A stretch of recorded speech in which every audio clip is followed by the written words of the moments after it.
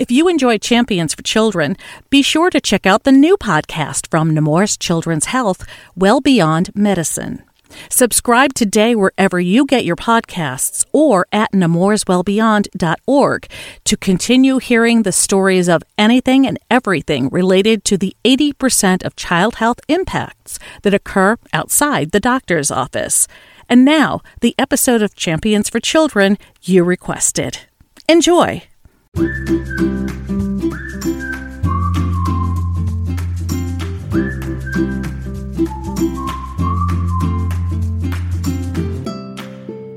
Hello, everyone, and welcome to episode number 100 of the Nemours Champions for Children podcast. I'm Carol Vassar. Today we're talking all things patient experience with Dr. Peggy Greco. Peggy is Nemours Enterprise Patient Experience Medical Director. I started our recent conversation by asking, from her view at the top, what is patient experience? That is a great question. And I think, first of all, to establish that I think there is not a top, that there really is a loop. And I know that's represented by our loop of care. But I really strongly believe our strength is our associates. And they've done some incredible things this year, especially year and a half through the pandemic. But patient experience has undergone a transformation at Nemours over the past few years. And we've arrived at a new definition. Patient experience is everything we are and do with and for children and families throughout the care continuum, with an emphasis on with. We really believe strongly in engaging and empowering children and families in their own care. That's a lot. How do you break that down? How do you implement that on a consistent basis across all of Nemours? First of all, I think looking at the ways in which we provide unified experience, I think there are certain constructs that unify us as a whole. We all love kids. We wouldn't be here if we didn't. I think we all feel passionately about children's health and bettering children's health. We all feel passionately about offering equitable care to all families. We want all families to have the highest quality, safest care. So basically, what we're looking at is harnessing that passion, that unifying construct of improving children's health for all families, and doing that across a couple of different ways. So one is really helping people understand that patient experience is a really broad construct. In the past, it's been interpreted fairly specifically to mean patient satisfaction, which is one tiny part of it. The most important aspect of patient experience really is safety and health outcomes. We have not provided a good experience if we haven't provided the highest quality and safest experience. And offering health equity. So in terms of providing equitable care in a high quality, safe manner is the epitome of patient experience. So broadening that construct to help, this is not just about, do families like us? Are they satisfied? This is about the care they've received. The second area we've looked at is to improve the way we assess the patient experience. We really want patient feedback in a number of different ways. And so we have a lot of tools, and we're constantly expanding these tools. So one of those tools is through our post-visit patient survey, which all patients and families receive. And we transfer to a new vendor. So we have a new survey platform as of March of 2020. It was a quite busy month, also the pandemic. It's a really great system. It is offered in real time, which basically means a few hours after discharge or after the visit, the family gets the survey. We get a lot more detailed feedback because they remember it's just happened, it's recent. And we also are able to contact them by phone. So it's a lot easier to be able to state your thoughts rather than having to type them. And so we have a much higher sampling rate. We get this great assessment of the experience our families are having.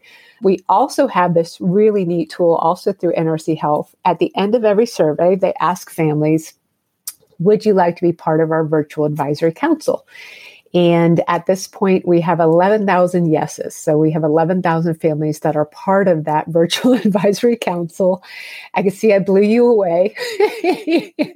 Yeah. I blew away as well. We want to have that input. And so that with that virtual advisory council, we are able to share monthly surveys on in-depth topics. So for example, one of our first surveys was about their perception of health equity.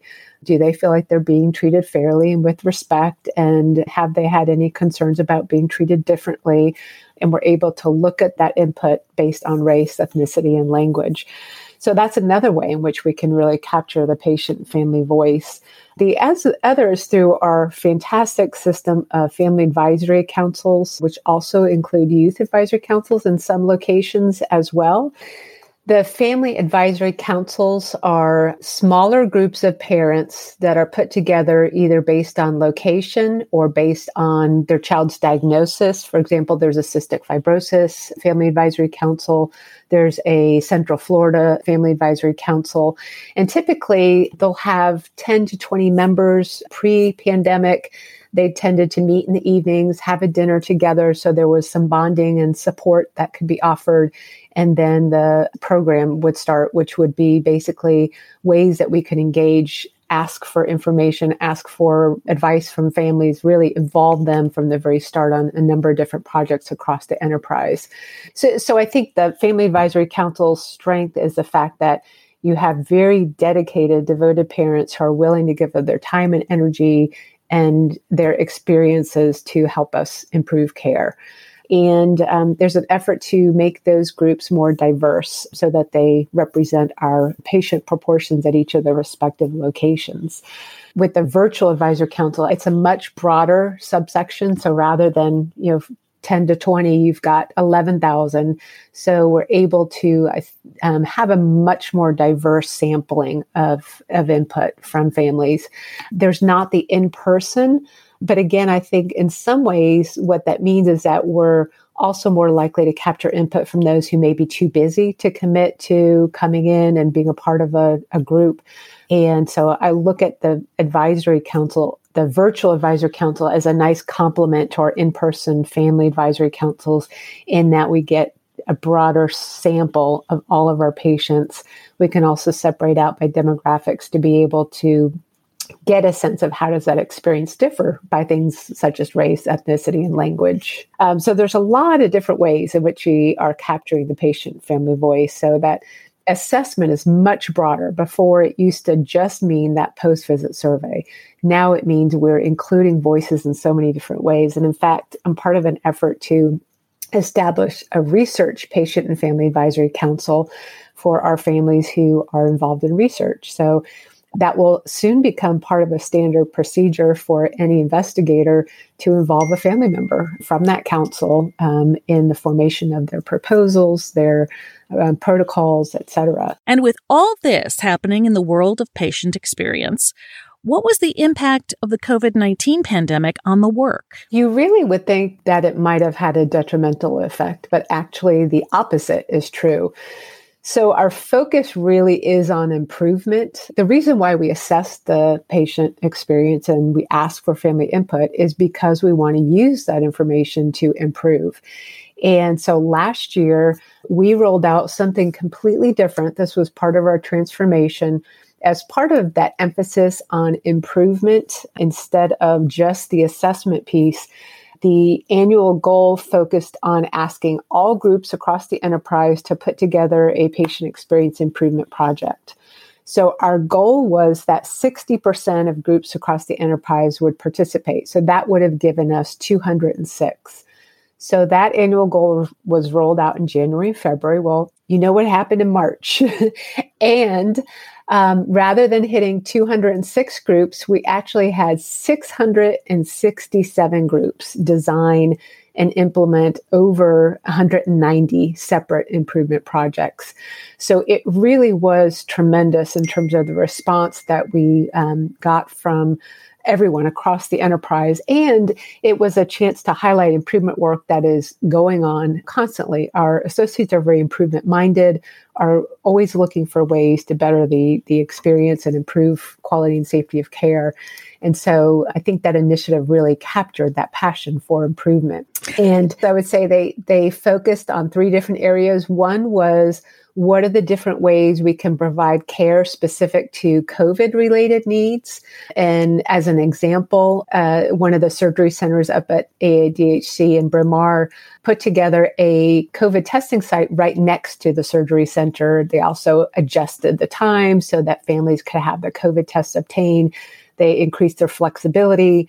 They were able to respond to the needs such that there were no delays or cancellations of surgeries as a result of needing COVID testing. So that's a great example of some of the projects that were designed to specifically meet COVID-related needs. There were also projects that focused on how do we meet the ongoing needs of kids despite COVID or in the context of COVID occurring. And I think a perfect example, that one, Primary Care in the Delaware Valley created 8 outdoor immunization stations. As you well know, and I'm sure that babies and toddlers need immunizations on schedule. Childhood immunizations, DTP, MMR, all the childhood immunizations that are needed to help procure healthy childhood. So I as a parent, and like most parents, would be fearful of bringing a child into a healthcare setting in the midst of COVID. So they created these stations such that they were only designed for giving immunization. So there were no sick visits. There were only well children being seen, and they were able to serve almost 7,000 patients. So that was a great example of how do we meet the ongoing needs of kids despite the pandemic. And then the third category of projects really focused on how do we improve care independent of a pandemic. And we had some really inventive projects that did so. And I think one of the standout ones was from one of our CICUs, the cardiac ICU, that focused on involving parents in the first oral feeding of their newborns. It has shown promise in the literature in regard to improving feeding outcomes. And so they worked out a very detailed process. They had iPads to be able to engage parents virtually if they weren't able to be at the bedside and involve parents in their care. So lots of exciting projects that really directly impact kids in the midst of COVID. So I think that was definitely a silver lining as far as the increased engagement and improvement that we noted over the course of the year. How does patient experience fit into the new strategic plan that's being rolled out? What's the future for patient experience in your estimation? So I'm thinking of embroidery, and I think that when you embroider in a different color, you might have a symbol or a house or something that stands out against a background. I look at patient experience as a thread that's pretty much the same color, and it all blends in. I think patient experience is interwoven into all of our strategy. There are some specific ways in which it's called out, but I think overall the strategic process was set up so that it is well informed by the needs of our patients and families. Part of that was through the formation of one of the foundational imperatives, which is Voice of the Child and Family.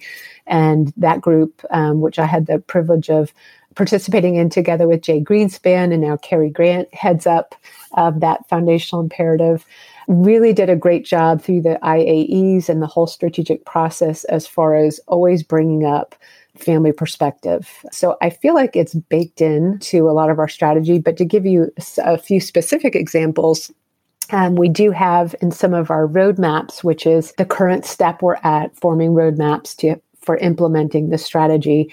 There are specific ways in which we're addressing the patient-family experience, such as through enterprise consistency and translation of documents, use of communication techniques that improve health outcomes, such as teach back is one of those communication techniques.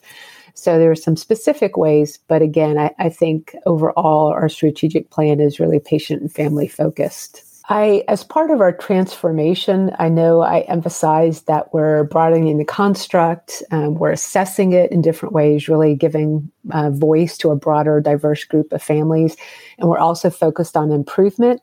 But the other key piece is really eliciting input and encouraging ownership across all levels of the enterprise. So I think that We have really made some strides as far as integrating clinicians and work groups in decision-making and implementation. We have a very unique patient experience team in that we have clinician liaisons, providers that are part of our team, two in the Delaware Valley, two in Florida. And so they are part-time with patient experience and then also have clinical responsibilities, so that our priorities are really shaped by the realities of what our clinician and frontline staff are experiencing. So very connected in terms of engagement, not just with families, but with all associates. And then lastly, that we really want to celebrate our patient experience focused culture. So when you think about the feedback that we get from families, it's overwhelmingly positive. And there's so many ways in which we are patient and family centered, and we're a leader in the patient experience field. We have some really innovative approaches to conceptualization, measurement, improvement. We want to celebrate that, focus on that. And a lot of times that tends to encourage greater engagement, involvement, and more progress. So we're very excited about the fact that we have such a patient experience focused culture. What can I do if I'm listening today? I'm an associate out on the front lines. What's the one piece of advice from a patient experience perspective that you would give? So a couple things I would share. One is anytime you can take the patient family perspective and put yourself in their shoes and join with them in terms of understanding their experience, their question, their concern, from putting that hat on from patient family, you're always going to benefit. They're always going to benefit from taking that perspective. The second is that similar to quality and safety, where the focus is really on speak up, say something, that we want to know about opportunities for improvement, how we can do things better. Our associates are a wealth of wisdom. And so we always ask that anyone email a patient experience group at nemours.org. That's our group email. And can reach us anytime or reach out to me by email with ideas, with thoughts, with projects, as I know there's so many areas that are working on projects that we'd love to be able to continue to have that improvement focus. Dr. Peggy Greco is Nemours Enterprise Patient Experience Medical Director. She is based in Jacksonville, Florida. The door is open to give Dr. Greco your feedback and suggestions regarding the patient experience here at Nemours. You can reach out to her one of two ways. There's the group experience email she just mentioned. That's patientexperiencegroup@nemours.org, patientexperiencegroup@nemours.org. Or you may email her directly. Her work email is peggy.greco, Greco, @nemours.org, peggy.greco@nemours.org. If you or someone you know has a story to share, reach out to us via email to set up an interview. Podcast@nemours.org is the address, podcast@nemours.org. The Nemours Champions for Children podcast is available to you on NemoursNet and the Nemours Now app, along with your favorite podcast app and your smart speaker. Streaming and download is free. Please subscribe, review, and share with your fellow associates, friends, and family. Thanks to our production team, Deborah Griffin and Peter Adebi. Our music is courtesy of Blue Dot Sessions in Turners Falls, Massachusetts. On behalf of Dr. Peggy Greco, I'm Carol Vassar. Thanks for listening to episode number 100 of the Nemours Champions for Children podcast. Until next time, stay safe, stay well, and thank you for all you do for the children we serve.